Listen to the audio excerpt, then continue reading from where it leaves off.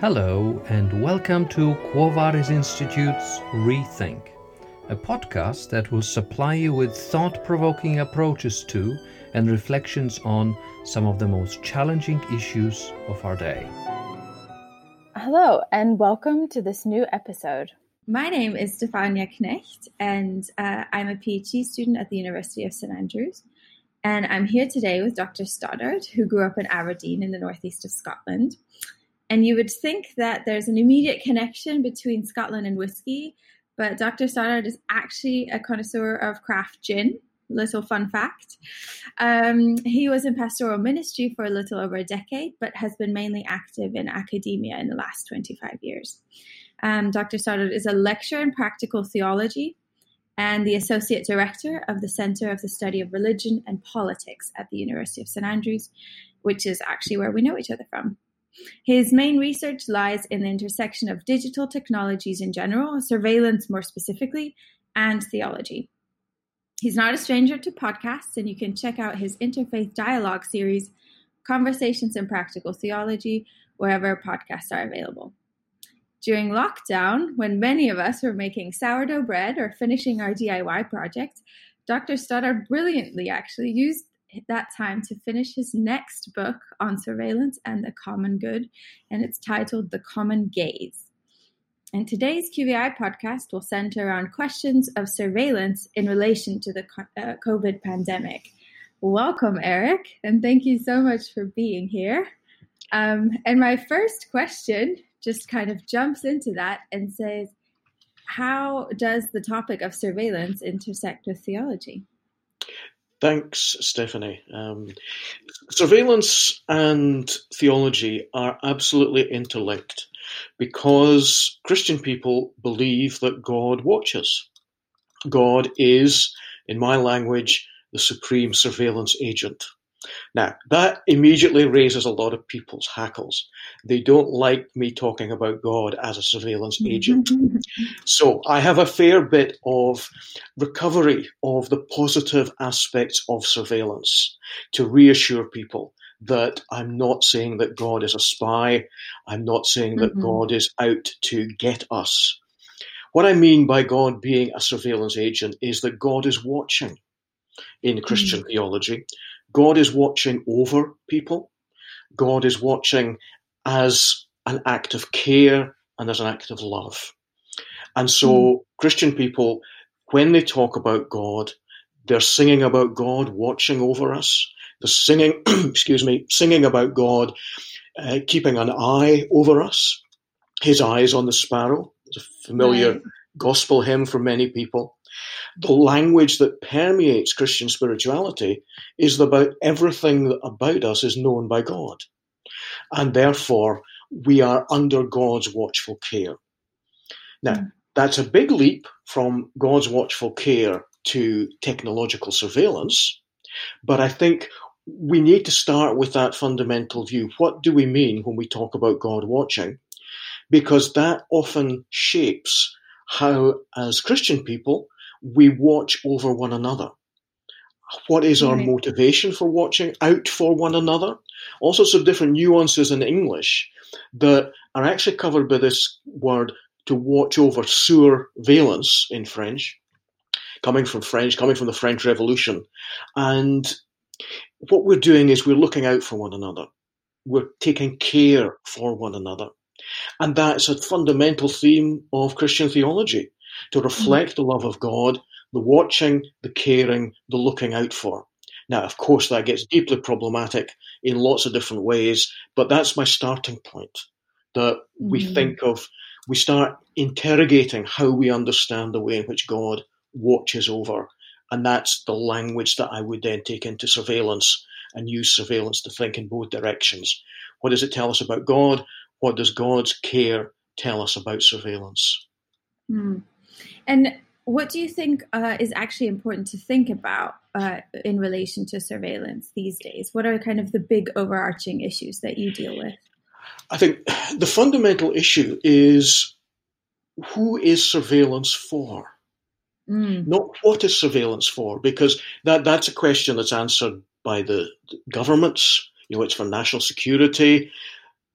For corporations, it's about profit. It's about understanding customers, analysing customers' data. So that's what is surveillance for. Theologically, instead, I want to start with a different question. Who is surveillance for? Surveillance for one another, but not simply for one another.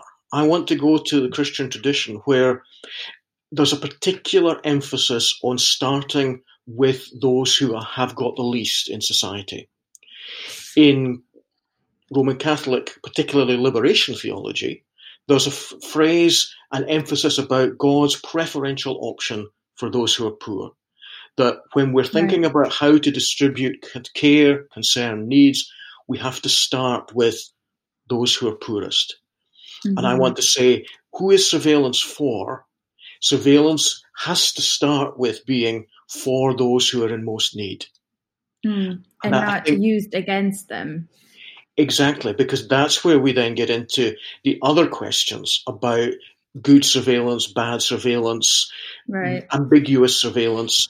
We can get into a whole host of things about that, but we first have to ask that question, who is it for, rather than what is it for?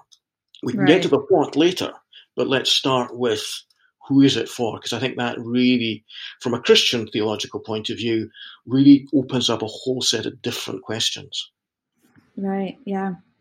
And is there, I know this is maybe a bit too broad, but what is your stance towards surveillance in general? Like maybe both from a government perspective and from a personal perspective. I think surveillance is absolutely necessary. I think surveillance is both good and bad. Sometimes it's good and bad at the very same time. It's my friend and colleague in Canada, David Lyon, who has done a huge amount over many years on surveillance studies, uses the analogy of the Greek god Janus, or the Roman god Janus rather, who is two-faced, where we get January in English from, looking forward and looking back. And he uses that as a metaphor to talk about surveillance being two-faced. It's looking in two directions. It can be good and bad at the very same time. So maybe just an example for that. If we think of surveillance putting pressure pads in the home of someone who's very elderly and frail, so that if they don't trigger the pressure pad and then that data doesn't get transmitted, those who are caring for that person can be alert that something's gone wrong. That person's not been able to get out of bed that morning. So that's surveillance. That's watching them through data and processing that data. Very much an act of care. Enables people to live on their own for longer than previously. But at the very same time, if family members use that technology as an excuse not to visit their elderly mother or grandmother, what's happened there? The very same surveillance, which is absolutely good and vital and contributive to that elderly lady's flourishing, is at the same time being used as an excuse for families not to visit and to fail in their role of being physically there, present and caring. So it's that sort of, that works in state surveillance, corporate surveillance, the very same thing at the same time can be both good and bad. Moving into COVID or the pandemic as a larger societal kind of development, surveillance has obviously played a huge role. What are some of the insights that you've gleaned in the last couple of months when it comes to surveillance? Yeah, I think here again, we're in this two-faced aspect of surveillance. Absolutely vital. We want to commend and support those health workers and public health scientists who are gathering data across the world. That's how we knew that there was a pandemic emerging. It was the result of medical public health surveillance data.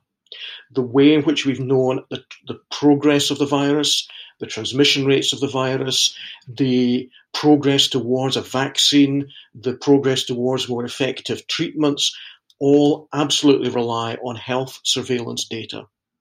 So very, very positive. But at the same time, we're seeing reports of very intrusive types of health surveillance in some Asian countries, not just through the use of track and trace applications, but drones in some places, very close monitoring of people's behaviour, their access to different places. In other countries, there have been huge debates around what type of track and trace apps are going to be permitted under privacy regulations. We see people being invited to snitch on their neighbours if there's a house party, so report them to the police. We're getting workplace surveillance about people's temperature coming into buildings, about students who are having events in their halls. The levels of surveillance about people's behaviour, therefore, rises hugely at the same time as there are still questions of privacy and of freedom and how we work with that in this very, very complex situation of a pandemic.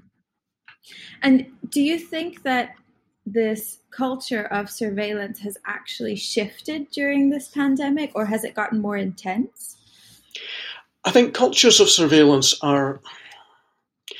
You can talk about a culture of surveillance in the sense that nowadays there's a tendency whenever there's a social issue, a government will say we need more surveillance. If it's children's progress in school, we need more data surveilling what children are achieving in school. If there's problems with teenage pregnancy, we need more data. If there are problems of traffic congestion, we need more data. The go-to answer for everything now seems to be, let's get more data. Happens companies, it happens in people going running, gathering their own data, and that culture of we simply have to do more surveillance. That's the answer that we go to first of all. So we see that intensified to a huge degree in a pandemic. Now, part of that is absolutely necessary. We need, as I say, all that surveillance data, but this is happening within an already accelerating context of surveillance is the answer. And let's get more and more surveillance, let's get more and more data, let's process more and more people's data, and let's make money out of it. So it's not started anything, but what we usually see when there's an intensity of surveillance is that a government increases it, then it drops back at the end of the emergency, but it never drops back to where it was before. Interesting examples, the Olympic Games. When a city hosts the Olympic Games, the surveillance in that city and surrounding area is ramped up hugely. At the end of the Olympic Games, of course, it drops back down. The infrastructure remains there in the travel hubs and on premises, and the functions of surveillance are still possible. And so governments will tend to then keep using that. It has dropped to a different level, but it never settles back at the level it was before. So using that as an analogy, I think that's what we're going to see when we eventually reach the end of the pandemic. Surveillance will decrease, but it will not come back to where it was before. Right.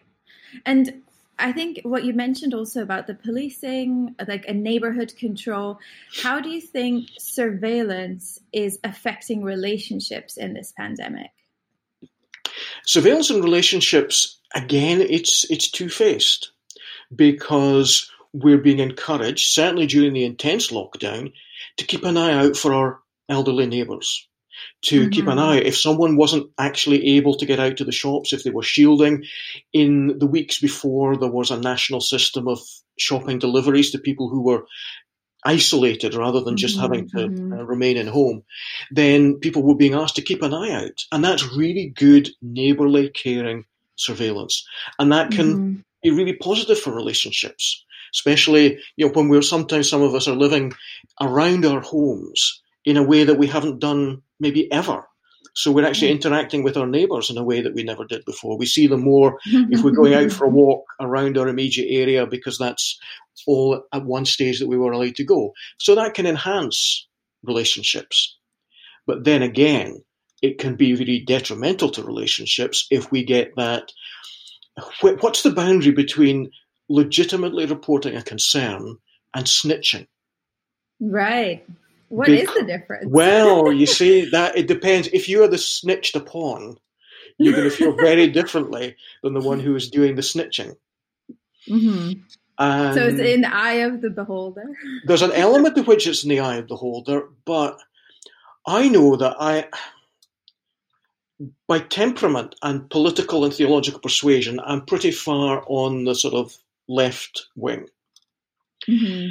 But during this pandemic, I feel some of the right-wing authoritarianism rising up inside me.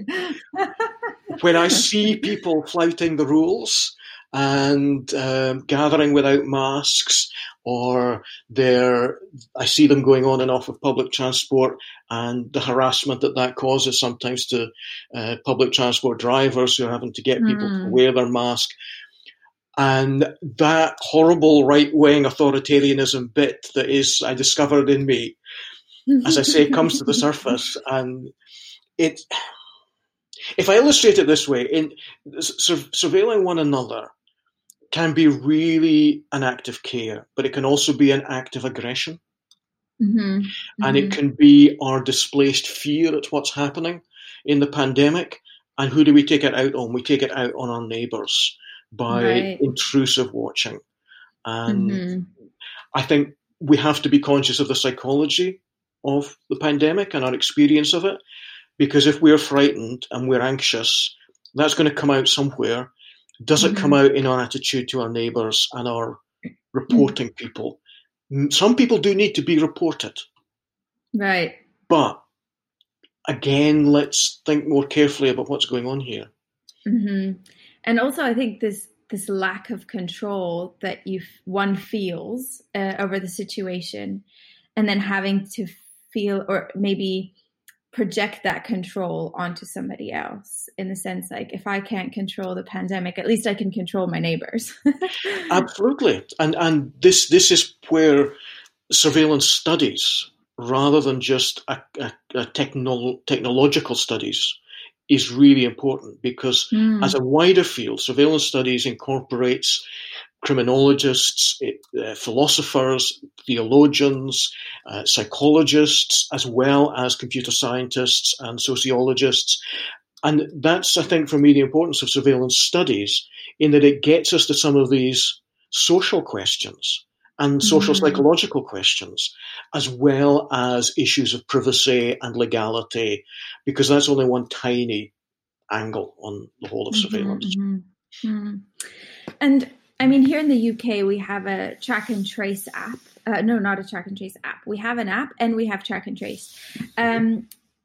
What would you say to people who are hesitant or skeptic of either complying with track or trace or participating in using the app? Would you have any advice? Yeah, I think it's worth noting that in the UK we actually have, is it 4 different apps? Because Scotland, Northern Ireland, Wales and England all have different apps. Oh, okay. Now, the original plan in England was to design an app that was a more centralised gathering of information, and then that was abandoned. And in England, the Contact app is now based on the Google and Apple system, which is the one that Scotland has gone for, where all the information is held on your own phone, and it's done by proximity. So there's no central database that gathers that information. So I think on those terms, we've avoided, certainly in England, that very bad privacy angle on the app by going for this new one. And I think I would certainly encourage people to download, in whichever jurisdiction they are, the app. In other countries, most, I think, of the European countries have gone for the one that is the decentralized model. Obviously, in other countries, there are going to be questions about the types of app.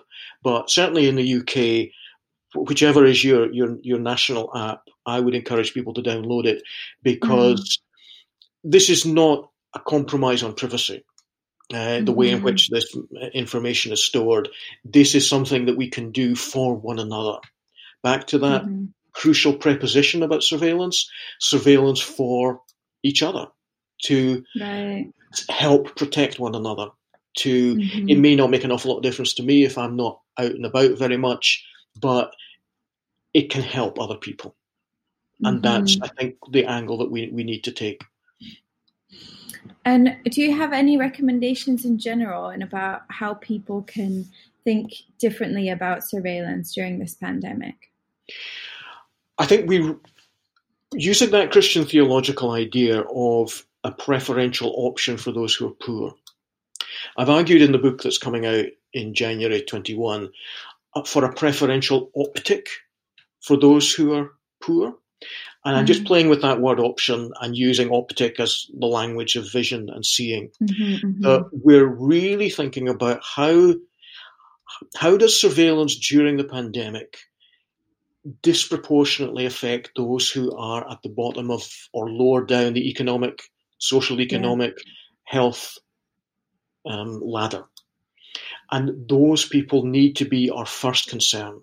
Now, of course, our concern is for everyone, but let's set out a sort of like a triage and say, if we're going to ask questions about contact apps and track and trace, if we're going to talk about health surveillance data, let's make sure that this is for, first and foremost, those who are most vulnerable, whether that's economically or medically or socially or politically. Then we can start dealing with the other aspects later on. But let's ask this first question: who's being most disproportionately affected negatively by surveillance?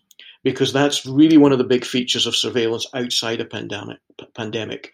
It's never equally distributed across society. It can be on grounds of race, it can be on grounds of social economic status. Surveillance is disproportionate. So the issue, I think, for those of us in surveillance studies is to ask and to encourage people to be asking, how are these different surveillance practices disproportionately disadvantaging those who are lower down in socioeconomic, medical, whatever? It may be that those who are more medically vulnerable, we actually need to say, okay, we will encourage more surveillance for their sake. Right. But it's a different question than about my individual privacy rights. Those are important, but I don't think theologically that's the first place to run to. Do you have an example for that? Maybe even in the UK context? In terms of, I'm not quite sure the example in you're terms asking. of what that would look like practically. I mean, you said like with, for example, the a certain medically disadvantaged community may need extra surveillance. So just asking if there's an example of what that could look like. I think one of the big issues at the start of the pandemic, certainly in the UK, was the discovery that people, black and minority ethnic groups, seemed to be, for some reason that was unknown at the time, disproportionately susceptible to COVID. Now, that then becomes a crucial issue, as was happening, investigations into why that was happening.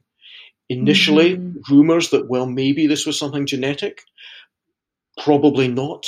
As far as I can understand, not at all to do with genetics.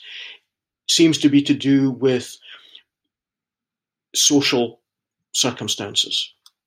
Yeah. And this then alerts us to some of the questions of, this isn't maybe about ethnicity, this is about social economic status.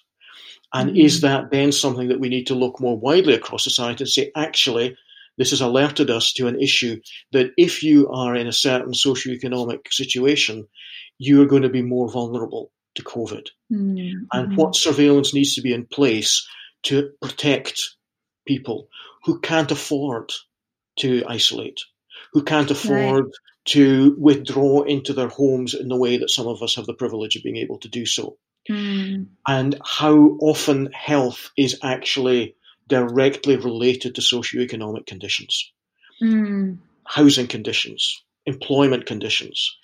And that raises all those questions about gathering the surveillance data to be able to see who is most vulnerable, not just medically, but what lies behind some of those medical things. Dangers, of course, as soon as there was talk about maybe some ethnic, genetic element to it, that gets extremely problematic.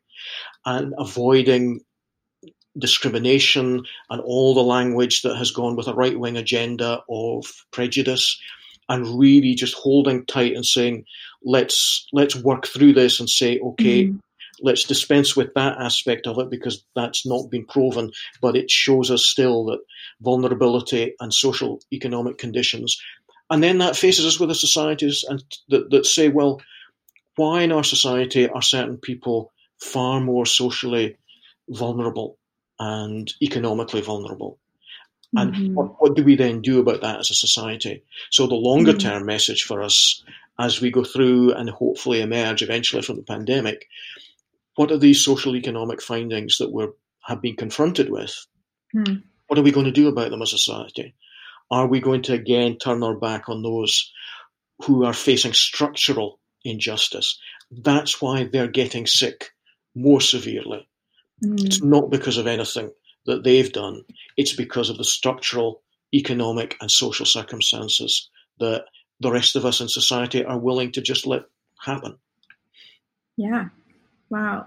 Thank you so much, Eric, for those thoughts and your insight. I think we're coming to the end of this episode, but this was hugely helpful. Thank you so much. Thanks for having me. It's been a pleasure.